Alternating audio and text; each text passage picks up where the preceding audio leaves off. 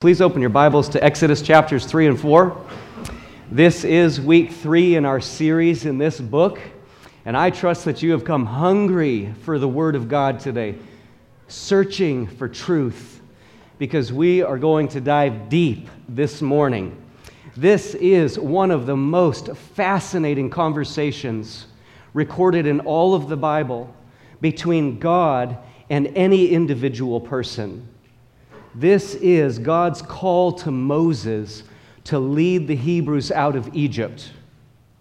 As you know, the people of Israel, the Hebrews, have been in the severest of bondage.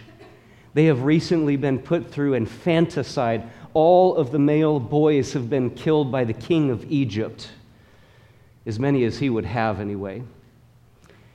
But you know that Moses was saved, rescued by the good hand of God, and actually adopted by one of Pharaoh's daughters.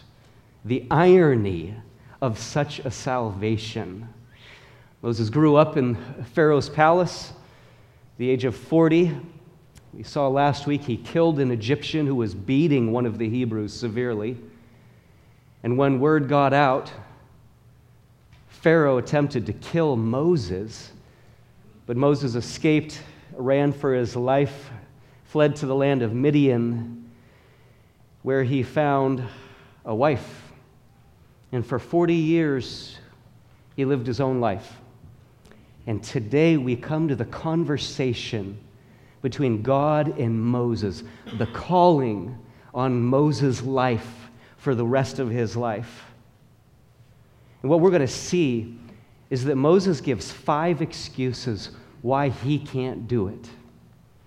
And friends, we are going to also see that these are 5 lies that trouble many Christians and people today. These are 5 lies that trouble many of us. If we listen to the Word of God and humble ourselves before Him and believe what He says, He will help us gain victory over these lies. Through all 5 of these points that we're going to do our best to cover in one shot today. We're going to have to press hard to get through these 2 chapters. So I'm going to speak quickly. You listen quickly. Don't blink or you'll miss something on the slides, I tell you. But we're going to press our way through here and get through all 5 of these excuses. We want to see them in one shot so we can absorb the magnitude of this conversation between God and a man who became to be known as the friend of God, Moses. So let's begin reading and studying our way through chapter 3, starting in verse 1. It says, "Now Moses was pasturing the flock of Jethro, his father-in-law, the priest of Midian, and he led the flock to the west side of the wilderness and came to Horeb, the mountain of God," which I'll interject is another name for Mount Sinai. Verse 2, "The angel of the Lord appeared to him in a blazing fire from the midst of a bush. And he looked, and behold, the bush was burning with fire, yet the bush was not consumed. So Moses said, 'I must turn aside now and see this marvelous sight, why the bush is not burned up.' When the Lord saw that he turned aside to look, God called to him from the midst of the bush and said, 'Moses, Moses.' And he said, 'Here am I.' Then he said, 'Do not come near here. Remove your sandals from your feet, for the place on which you are standing is holy ground.' He said also, 'I am the God of your father, the God of Abraham, the God of Isaac, and the God of Jacob.' Then Moses hid his face, for he was afraid to look at God." Let's pray. Heavenly Father, we again want to just ask that you would speak to us through your word. We acknowledge that your word is truth and that we need it. How we need truth and the strength to do what is right. We want to come face to face with you this morning, Lord, to see you and your word revealed to us. Lord, teach us more about you and your ways. Help us to learn more about ourselves and our ways and how we can grow and come to acknowledge and adopt the truth and the power that comes from you. Thank you for what you're going to do this day, Lord, in Jesus' name. Amen. Now, 2 weeks ago, we studied chapter 1 on the fear of the Lord. Now, for the sake of the time, rather than preach on it again, and since we have limited time in Exodus before we actually get to the Christmas season, so instead I sent out a short devotional this week on the first 6 verses. And that devotional just challenged us to evaluate our personal fear of God, our respect of the Lord, and particularly how we enter into His presence. Whether that be on these Sunday mornings or in our own quiet times in the Bible each day, etc. If you didn't receive that email, you can find it in any of the SALT groups on our community site. There are also a handful of copies printed out there in the foyer that you can pick up if that's helpful for you. For now, we're going to continue reading. Verse 7. The Lord said, I have surely seen the affliction of my people who are in Egypt, and have given heed to their cry because of their taskmasters, for I am aware of their sufferings. So I have come down to deliver them from the power of the Egyptians, and to bring them up from that land to a good and spacious land, to a land flowing with milk and honey, to the place of the Canaanite, and the Hittite, and the Amorite, and the Perizzite, and the Hivite, and the Jebusite. Now behold, the cry of the sons of Israel has come to me. Furthermore, I have seen the oppression with which the Egyptians are oppressing them. Now these verses reflect back on the last 2 verses of chapter 2, which we studied last week. Those verses that say, so God heard their groaning, and God remembered His covenant with Abraham, Isaac, and Jacob. God saw the sons of Israel, and God took notice of them. Yes, God knew exactly what was going on in Egypt, and He knows exactly what's going on in your life and mine. Every intricate detail. That was our focus last Sunday. And here today, just a few verses later in chapter 3, God emphasized and re-emphasized and re-emphasized and quadruple emphasized this truth again. He said, I have surely seen, I have given heed, I am aware, furthermore, I have seen. I love God's furthermore there. In case you just missed what I said 7 times.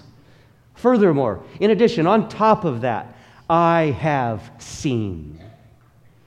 God is pressing this truth deep into the mind of Moses and all who read these scriptures. God knows that our human tendency is to assume that He doesn't know what's going on in our lives, that He doesn't see, that He doesn't understand, and He doesn't care. If you're troubled with those thoughts, God has 8 things to say to you today. I know, etc. What a powerful truth that we looked at last week and discussed in our SALT groups, and we see it here again. Moving on to verse 10. The passage now transitions into this remarkable discussion between God and Moses. It's not often that we get to see discourse between God and man, a conversation where they go back and forth with each other. This is where we'll focus today. Verse 10 begins with a key word, therefore.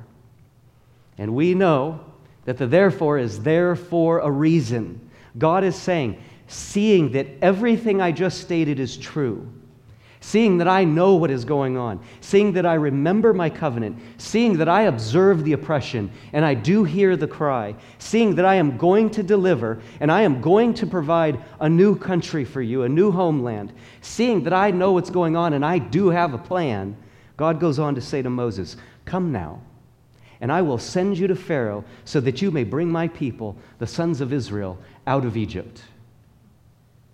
God just invited Moses to come along for the ride and to be a part of the redemption of Israel. He gets to sit in the passenger seat up front. He gets to ride shotgun with God on the redemption of Israel. Now, you and I really have to make an effort to put ourselves in Moses' shoes, to even begin to understand how those words must have hit his ears.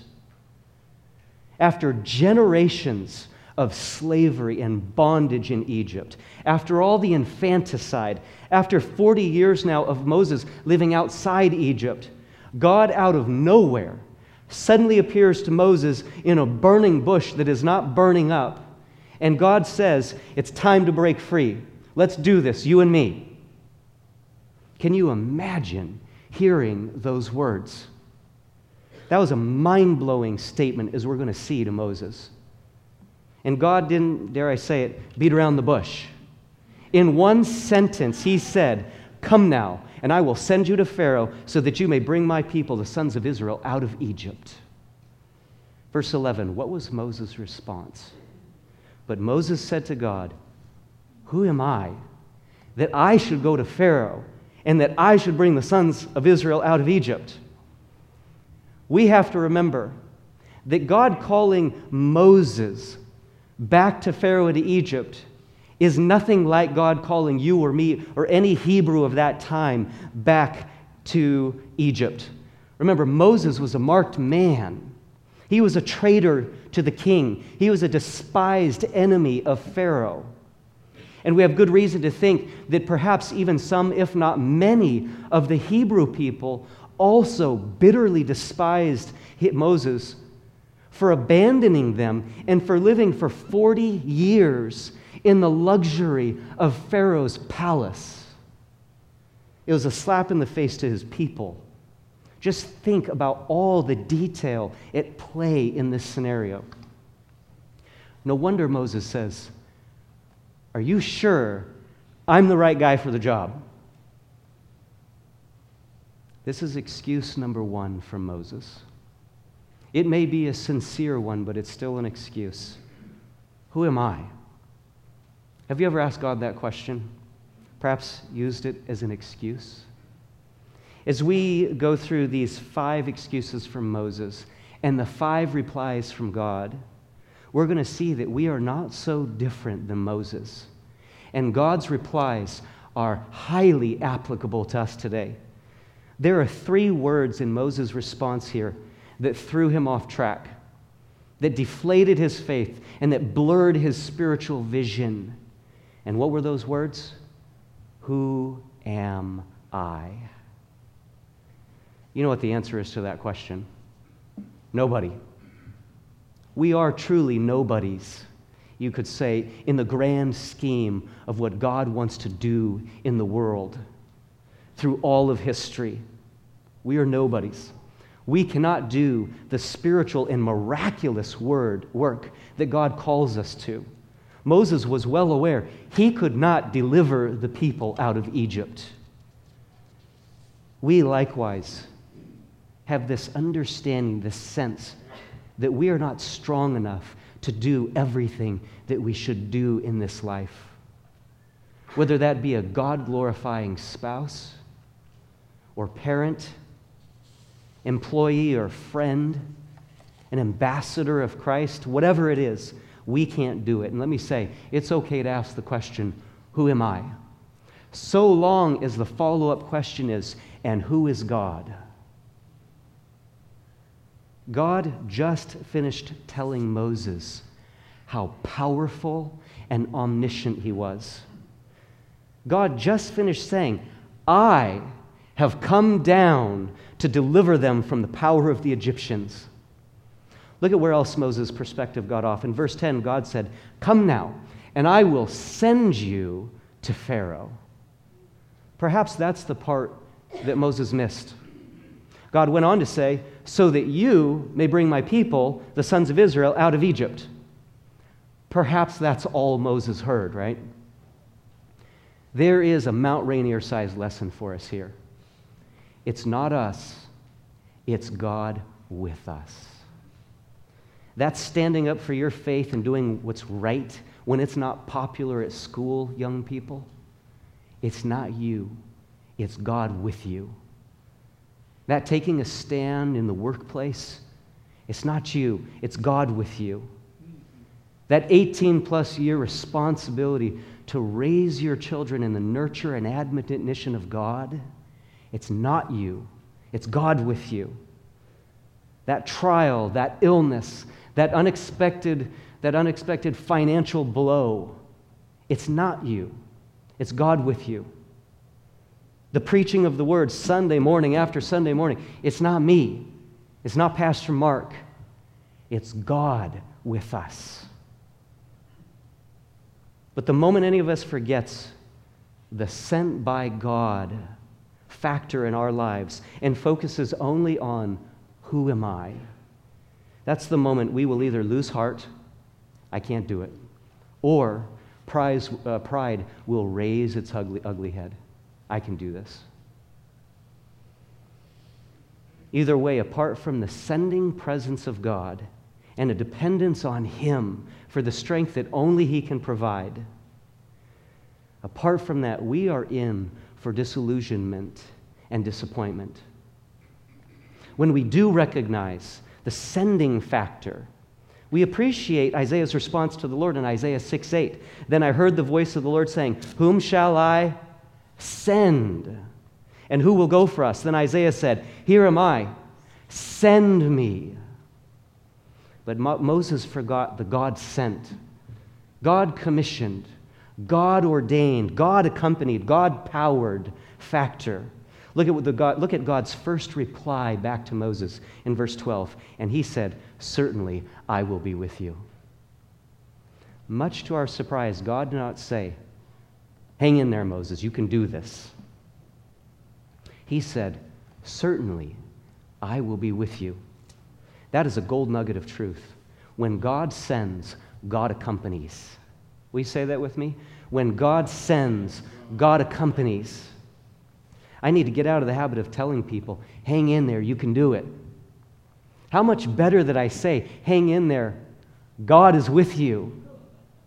And we can't miss the word certainly. God says, certainly, surely, definitely, guaranteed, I will be with you.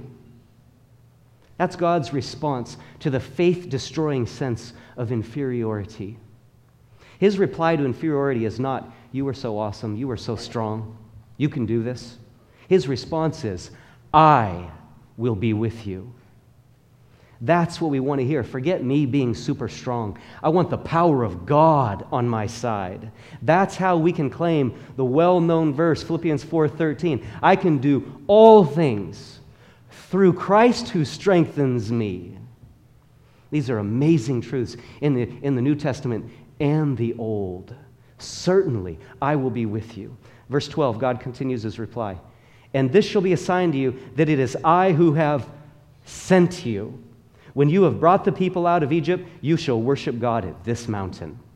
God even offered Moses a bonus sign to prove that what God was saying was true. You're going to bring the people out of Egypt, and they're going to worship me right here at this mountain. Look at verse 13. Excuse number 2. Then Moses said to God, "Behold, I am going to the sons of Israel, and I will say to them, the God of your fathers has sent me to you. Now they may say to me, what is his name? What shall I say to them?" Excuse number 2. They don't know who God is. They won't recognize him. Now I'm sure none of us would ever do this, but Moses' mind is fast-tracking through all the potential problems that could arise from obeying God. Moses is a thinker. He's a planner. He estimates. You can just hear his brain going through the checklist of potential complications to doing what God has told him to do. He has obviously already forgotten what God just said in the verses prior about his sovereignty, his omniscience, his omnipotence, his great power. Listen to God's second response to Moses, verse 14. God said to Moses, "I am who I am." That is a stunning answer. When Moses says, "Who do I tell them you are?" God says, "Tell them who I am. I am who I am." There is wisdom here for us. Again, God did not say, "Don't worry, Moses, they'll believe you. Trust me, you'll do fine." No, instead, God turned the focus right back to himself. I am who I am. In this moment, Moses ceased to fear the Lord because he forgot who God was. He started looking around. We see this in the New Testament, right, with the disciples. Peter, when Jesus had invited him to walk on the water, to come out to him and walk on the water. And Peter took his eyes off Jesus and he looked around. He saw the waves and he started to sink. Jesus didn't tell him, "Try harder, Peter. Keep your balance. You can do it." Likewise, God didn't tell Moses to just give it his best shot. God simply said, tell them who I am. I am who I am. Now, if you've done a little study on this chapter, in particular this name of God, then you know that this name of God is referred to as what? The Tetragrammaton. The 4 letters. The 4-letter name of God. I'd love to talk about the Tetragrammaton, but I have to stay focused, so we're not going to get out of here in time for lunch. So 2 tips. 1, go to the website godquestions.org and do a search for Tetragrammaton. Or search, I know it's a big word, or search for Yahweh, the short version of Yahweh, the Tetragrammaton, YHWH. There is a fascinating article there on this name of God. And secondly, I'm going to email some info to everybody in the SALT groups on the community this afternoon. So be watching for that. For now, let's look at the rest of God's response. Verse 14, God said to Moses, I am who I am. And he said, thus you shall say to the sons of Israel, I am has sent me to you. I'll just give a peek into the article and what I'll send out this afternoon. I am means I exist. I am the self-existent one. I am the one with no mother or father. I am of myself. This is what God is telling Moses. I am has sent me to you. That is a name that no other God can claim. Every other God has been created. Every idol has been made by someone. Verse 15, God furthermore said to Moses, thus shall you say to the sons of Israel, the Lord, the God of your fathers, the God of Abraham, the God of Isaac, the God of Jacob, has sent me to you. This is my name forever, and this is my memorial name to all generations.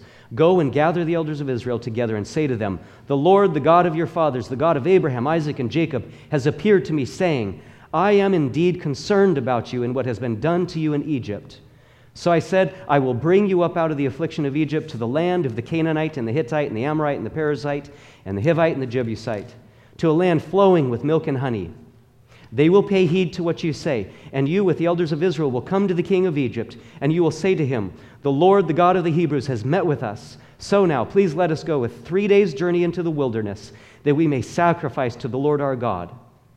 And God continues to say, but I know that the king of Egypt will not permit you to go, except under compulsion. So I will stretch out my hand and strike Egypt with all my miracles, which I shall do in the midst of it. And after that, he will let you go. I will grant this people favor, speaking of the Hebrews. I will grant them favor in the sight of the Egyptians. And it shall be that when you go, you will not go empty-handed. Remember, the slaves will not go empty-handed. But every woman shall ask of her neighbor and the woman who lives in her house articles of silver and articles of gold and clothing, and you will put them on your sons and daughters. Thus you will plunder the Egyptians. In rare form, God has just poured out the entire big picture of what he is going to do and how he is going to do it. Friends, here's why God rarely does that. Verse 4, chapter 4, verse 1. Then Moses said, what if they will not believe me or listen to what I say? For they may say, the Lord has not appeared to you. When we doubt and question God, does it help? Does it help for God to lower himself to our doubts and explain to us every detail of what he plans to do and how he's going to do it? Not if we're anything like Moses. And we are. You know it. I know it. Remember, these scriptures were written to teach us. The Old Testament is a mirror of the nature of mankind, especially a mirror of the people of God, you and me. And all God's people said, that hurts.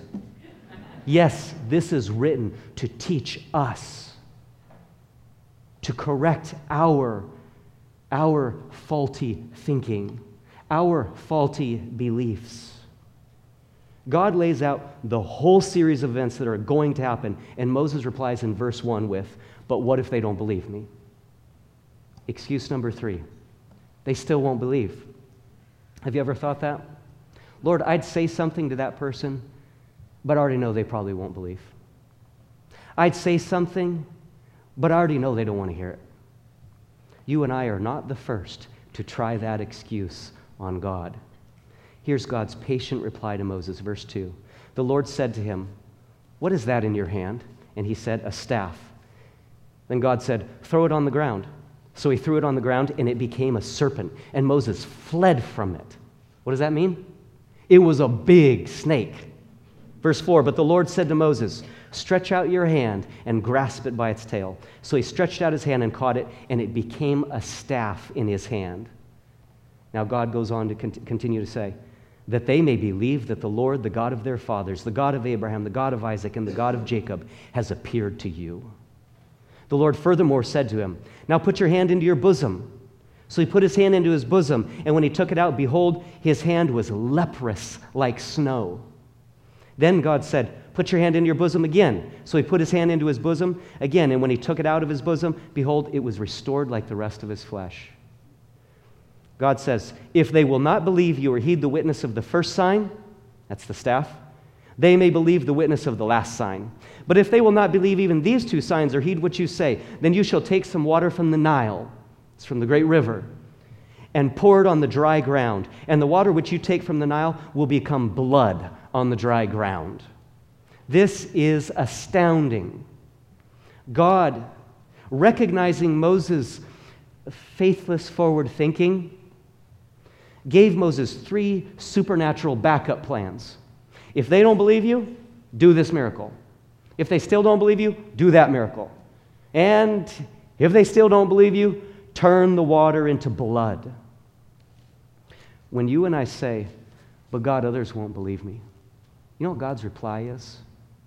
Show them the miracles. Christian friends, do you have any miracles you can tell the lost about? Any miracles that you can show to the doubters? Like a miracle of hope and peace in the hardest times of your life. God's presence when you most felt alone in this world. Forgiveness instead of guilt. Joy even in the midst of your most painful sorrow.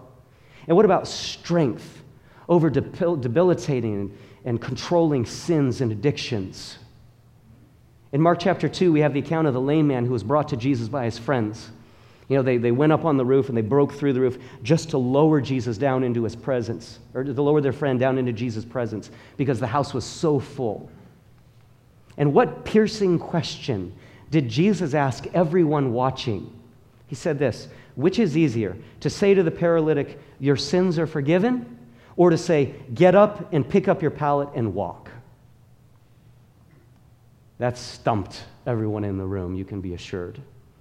And if you've read the chapter, then you know that Jesus healed the man so that everyone would know that Jesus has the power to forgive sin.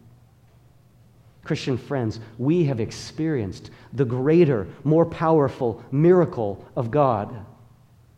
Miracles that impact eternity, not just 80 years. Miracles that impact our heart and our spirit, our soul, not just our body. I had the privilege of visiting our good friend, John Kerr, in the hospital a couple times earlier this week. Asked him how he's doing. He gave me an update on the latest doctor report on his heart, and he told me, "I'll say it like it is. One of my ventricles is only running at about 13%. And the doctor said there's nothing they can do for me. So we just sit and wait." John is standing at the doorstep of death. He is at home with hospice care as we meet here in worship. I told him that, that we were praying as a family for him and we were rooting for him. And then I leaned a little closer and I said, "John, tell me, how is your heart doing?" He smiled the biggest old smile, and he said, "My heart's doing great." That is a miracle. John is smiling because death has already lost its sting. 1 Corinthians 15. That's a miracle. You and I have the privilege of showing the lost that we have personally experienced the greatest miracles known to man. When people don't believe, show them the miracles. Tell them about the miracles that you have experienced time and time again in your life. That's God's response to, what if people won't believe?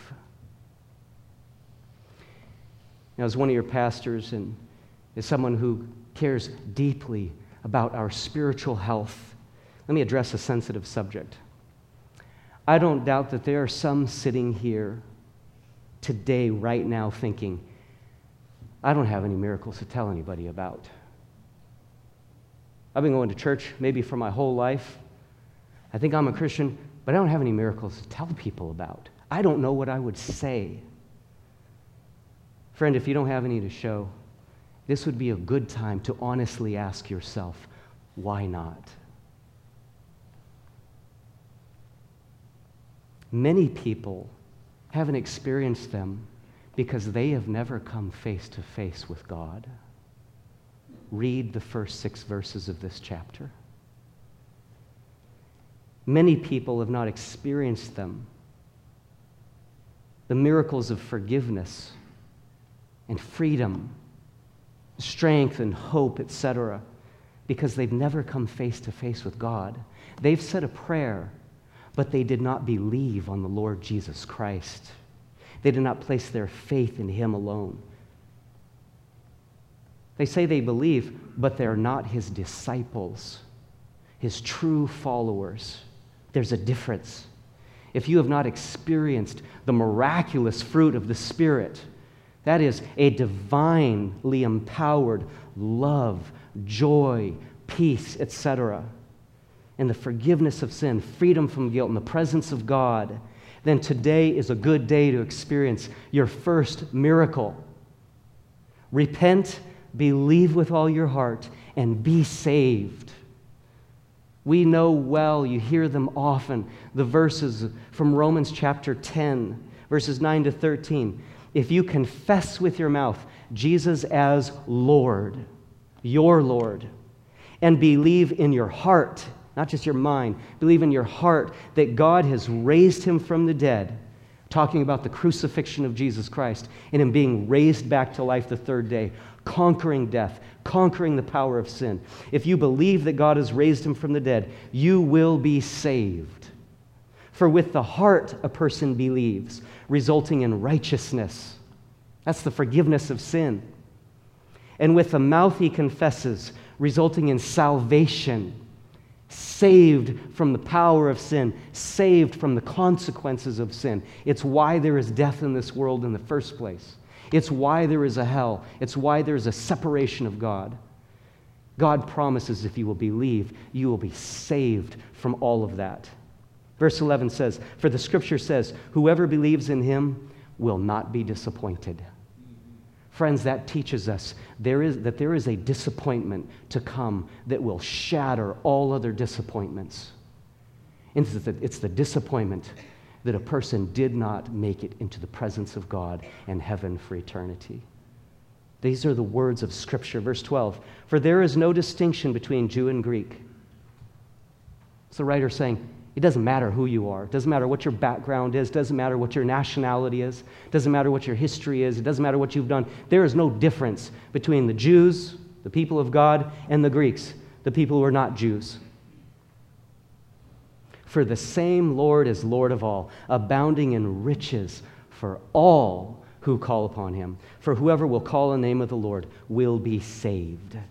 Friend, if you have never experienced that miracle, won't you repent of sin, believe on the Lord Jesus Christ, and experience that miracle today?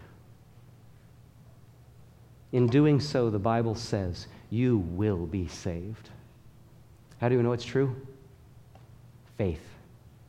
We trust the Word of God above all else.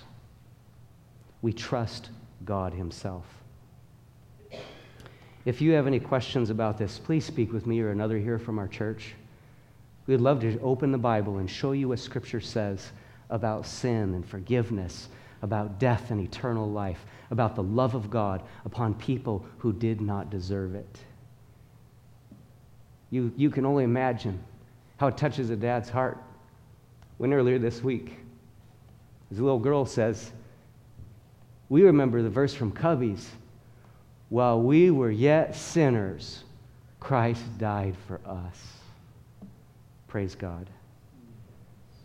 Christian friend, if you and I know that we are saved, our faith is in Christ alone, but we haven't experienced any real life, heart-level miracles in a long time, it could be that we've been living on excuses for far too long.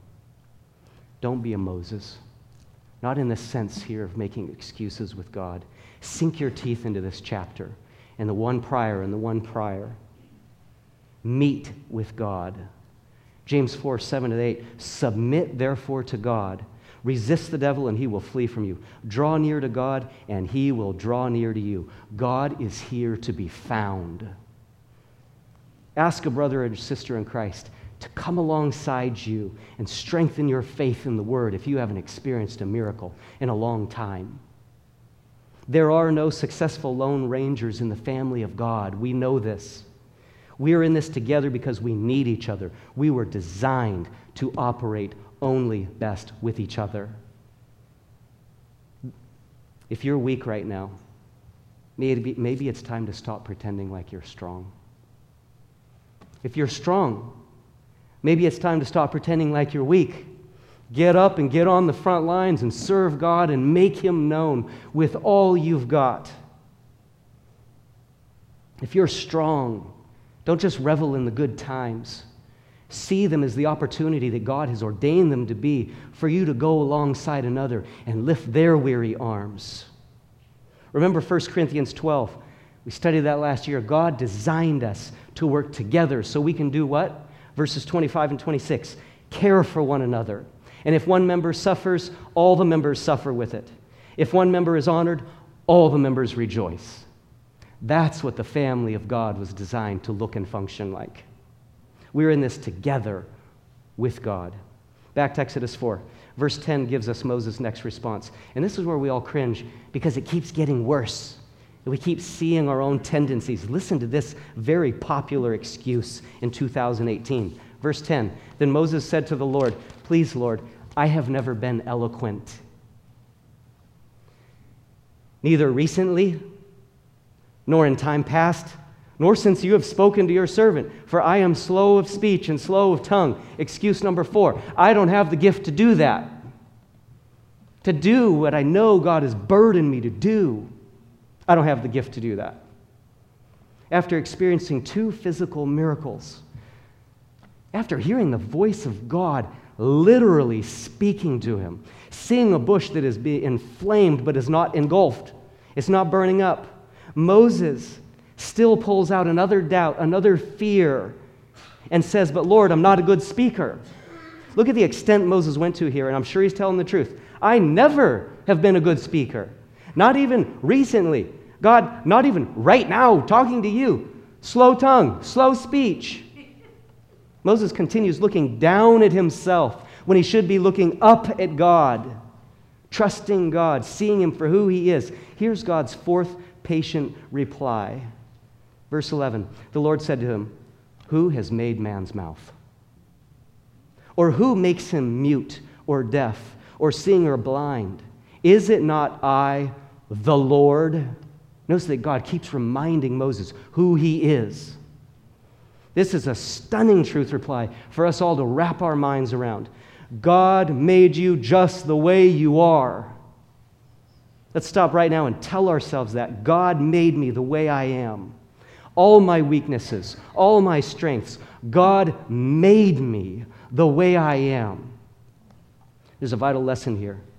We must never waive our intrinsic natural weaknesses in the face of God.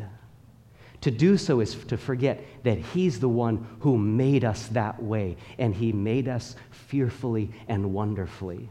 This is the God who makes no mistakes. This is the God who knows all things. This is the God who does all things, who can do all things. This is the God who only does right, and He made us that way. God didn't mess up, as the psalmist said when He wonderfully and fearfully made us. God made no mistakes when he gave one person sight and made another blind, when one to walk and he makes another to be lame, one healthy and one sick. The truth is, our weakness is the grand stage of his power. I know that's hard to hear, but we have to hear it and believe it and keep believing it. The Apostle Paul learned this Exodus chapter 3 and 4 lesson. 2 Corinthians 12, 7-10, Paul said, because of the surpassing greatness of the revelations, for this reason, to keep me from exalting myself, there was given me a thorn in the flesh, a messenger of Satan to torment me, to keep me from exalting myself. Concerning this, I implored the Lord 3 times. He begged God, he prayed God 3 times that it might leave me. And God has said to me, my grace is sufficient for you, for power is perfected in weakness. And what was Paul's conclusion to that truth? What was his resolution? He said, most gladly, we can't miss that point when we choose faith. Most gladly, therefore, I will rather boast about my weaknesses, so that the power of Christ may dwell in me. Therefore, I am well content with weaknesses, with insults, with distresses, with persecutions, with difficulties, for Christ's sake. For when I am weak, then I am strong. We could camp out right here for this entire study this morning and the next 10. Sufficient grace, perfected power, weakness boasted, power experienced, personal contentment, Christ's glory, strong weakness. Praise God for these 7 truths. Fear the God who made us just the way we are, including but not limited to our weaknesses. Look at God's continued response in verse 12. Now then, and again, that's like the therefore we saw earlier. Seeing all of what I just said to be true, God says, go, and I, even I. That's like God saying, it's me, remember who's talking to you? I'm God. I am the self-existing one. I'm the one who will be with your mouth and teach you what you were to say. When we want to give God the excuse that we don't have the skills or strengths needed to do what we know he tells us to do, then we need to remember that God equips us exactly as needed. God is the one who equips. That is a truth for us today. What we lack, God will supply. Whatever skill, whatever knowledge, whatever strength, whatever direction, God will supply. I don't have time to read it now, so I'm going to send it out to all the community salt groups. A dynamite poem I found that begins with this. The will of God will never take you where the grace of God cannot keep you. Where the arms of God cannot support you. Where the riches of God cannot supply your needs. And this writer goes on and on and on. Watch for that beautiful poem in your email. Verse 13, what did Moses have to say in response to God and God's promise to equip him? Verse 13, but he said, please, Lord, now send the message by whomever you will. Now, first glance, that seems like a decent answer. This is why we read in context. The next verse, verse 14, helps us interpret verse 13 for what Moses was really saying. He was saying, send anybody but me. This is excuse number 5. Somebody else can do it.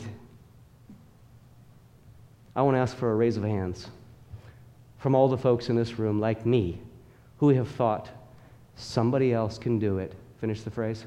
Better than me. Verse 14, then the anger of the Lord burned against Moses. We learn here that the patience of God has a righteous limit.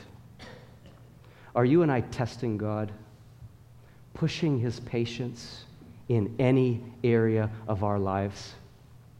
Hebrews 3, 7-11 gives us a peek, a few months ahead here, over the years, into the wilderness wandering that we're going to come to in a few more chapters. After the people of Egypt were rescued out of Egypt, Here's what happened. Hebrews 3, 7 to 11. Today, if you hear his voice, this is words for us today. Today, if you hear his voice, God's voice, do not harden your hearts as when they provoked me, as in the day of trial in the wilderness, where your fathers tried me by testing me and saw my works for 40 years. Therefore, I was angry with this generation and said, they always go astray in their heart, and they did not know my ways. As I swore in my wrath, they shall not enter my rest. None of those people would make it into the promised land. What about Psalm 78, 56 to 64? Yet they tempted and rebelled against the Most High God and did not keep his testimonies, but turned back and acted treacherously like their fathers. They turned aside like a treacherous bow, for they provoked him with their high places, their idols, etc., and aroused his jealousy with their graven images, their places of idol worship. They provoked God. When God heard, he was filled with wrath and greatly abhorred Israel, so that he abandoned the dwelling place at Shiloh, his temple, the tent with which he had pitched among men, and gave up his strength to captivity and his glory into the hand of the adversary. He also said to his people, he also delivered his people to the sword and was filled with wrath at his inheritance, that is, the people of Israel. Fire devoured his young men, and his virgins had no wedding songs. His priests fell by the sword, and his widows could not weep. Yes, God does have a righteous anger. That is quite a reply to Moses' excuse. Not me, somebody else can do it better. Are there circumstances in your life or mine where we know God wants us to do something or change something? We know he wants us to take a stand or repent of our own behavior and do what's right, but we keep putting God off. We keep offering what we think are valid excuses. Friends, the patience of God has a righteous limit. We see this through the entire Old Testament. The Old Testament reveals the God of the New Testament as well. It reveals God himself. The patience of God has a righteous limit. The time will come when his anger will arrive on the scene. Don't test God's patience. Verse 14 continues, and God said, is there not your brother Aaron the Levite? I know that he speaks fluently. And moreover, behold, he is coming out to meet you. When he sees you, he will be glad in his heart. God is prophesying right here to Moses to prove that he is God, that he knows all things, past, present, and future. Verse 15, you are to speak to him and put the words in his mouth, and I, even I, will be with your mouth and his mouth, and I will teach you what you are to do. Moreover, he shall speak for you to the people, and he will be as a mouth for you, and you will be as God to him. You shall take in your hand this staff, with which you will perform the signs.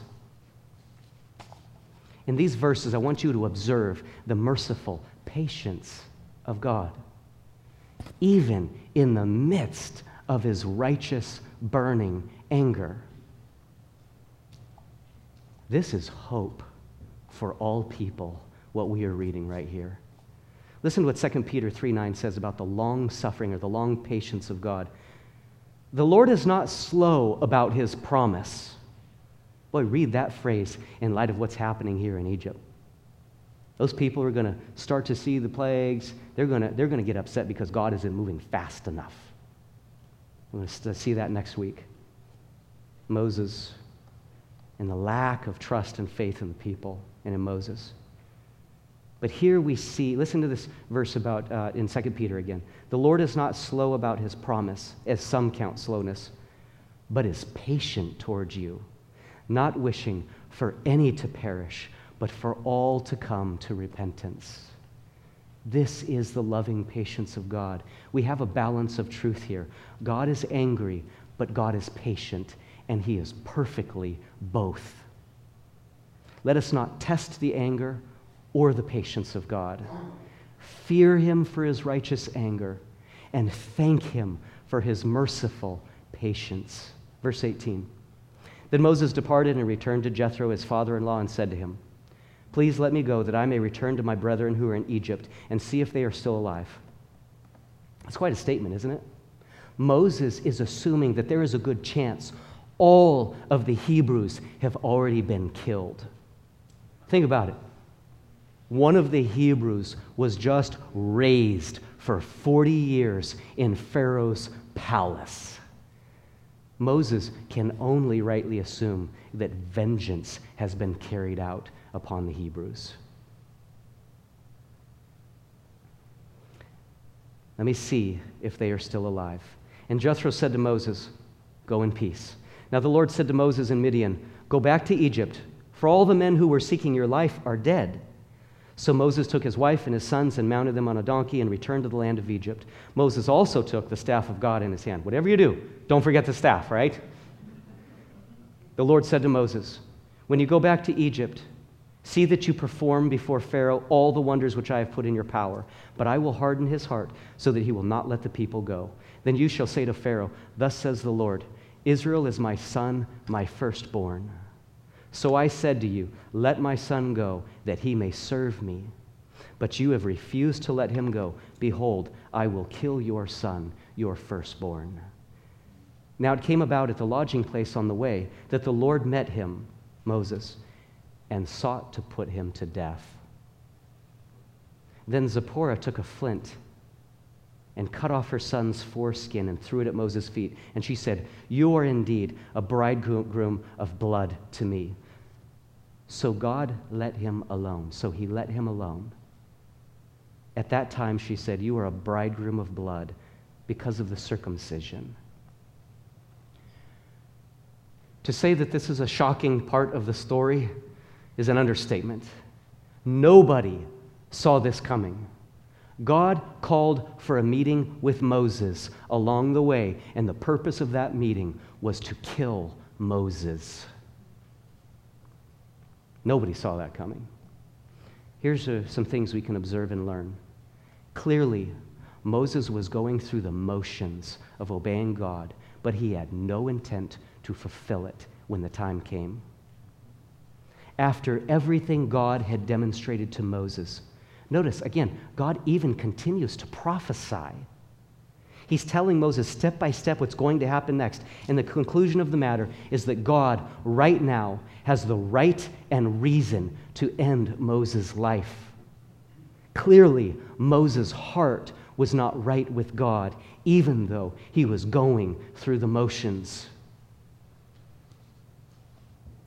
This is a warning to us. This is a lesson for us. Friends, God has every right to do what he wants to do with your life and mine, including the ending of it. Now that's a shocking truth. That's a hard truth. But we can rest in that truth because God only does what is good and righteous and perfect and holy. And sometimes he deems it right to end the life of those who rebel against him. We're looking at it right here. Paul acknowledges this truth in 1 Corinthians 11 regarding those who partake of communion unworthily. He said, some are sick and even some sleep among you. This truth should strike the fear of God in our hearts. He deserves to be respected and to be honored. This, among every other reason that we have observed in the character of God, this should compel us to obey him while there is still time. Moses had run out of time. That is a frightening thought. But we see that someone intervened. God provided a mediator, an intercessor, none other than Moses' wife. Now, we don't have time this morning to dive into the meaning behind Zipporah's actions. You can study that in your study Bibles, do some research. It's a good study. I simply want to go on record right this second as thanking God for the wife who intercedes for me. She prays for me. She encourages and challenges me to honor the Lord when I'm weak and when I'm failing to do so. She inspires and blesses me in my personal walk with God. Many of you could say the same thing about your spouse. God, help us to be that kind of spouse. Remember the name Zipporah. If we search the scriptures carefully, we will find the little-known people, like the two midwives in chapter 1. Little-known people who did magnificent things for God. Think about it. We see here that the whole Exodus story at this moment hinges on Zipporah. Soak in the fact that she stopped the hand of God according to the will of God. Don't lose sight for a second that God was still the conductor in this orchestra. He was still the one moving the pieces in this play. God was still in charge in this circumstance. This, too, was a part of God's plan. He's teaching us. Verse 27 to the end as we wrap up. Now the Lord said to Aaron, "Go to meet Moses in the wilderness." So he went and met him at the mountain of God and kissed him. Moses told Aaron all the words of the Lord with which he had sent him, and all the signs that he had commanded him to do. Then Moses and Aaron went and assembled all the elders of the sons of Israel, and Aaron spoke all the words which the Lord had spoken to Moses. He then performed the signs in the sight of the people, so the people believed. And when they heard that the Lord was concerned about the sons of Israel and that he had seen their affliction, then they bowed low and worshiped. So what do we learn today? Well, for one, notice that God uses imperfect people. We could camp out on that for a long time this morning. God uses imperfect people.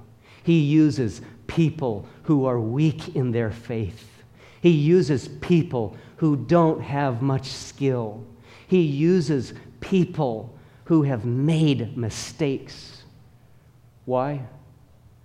To keep them from exalting themselves, as Paul said, to demonstrate his power. We also learn that God is patient with our doubts, with our weaknesses, with our questions against him.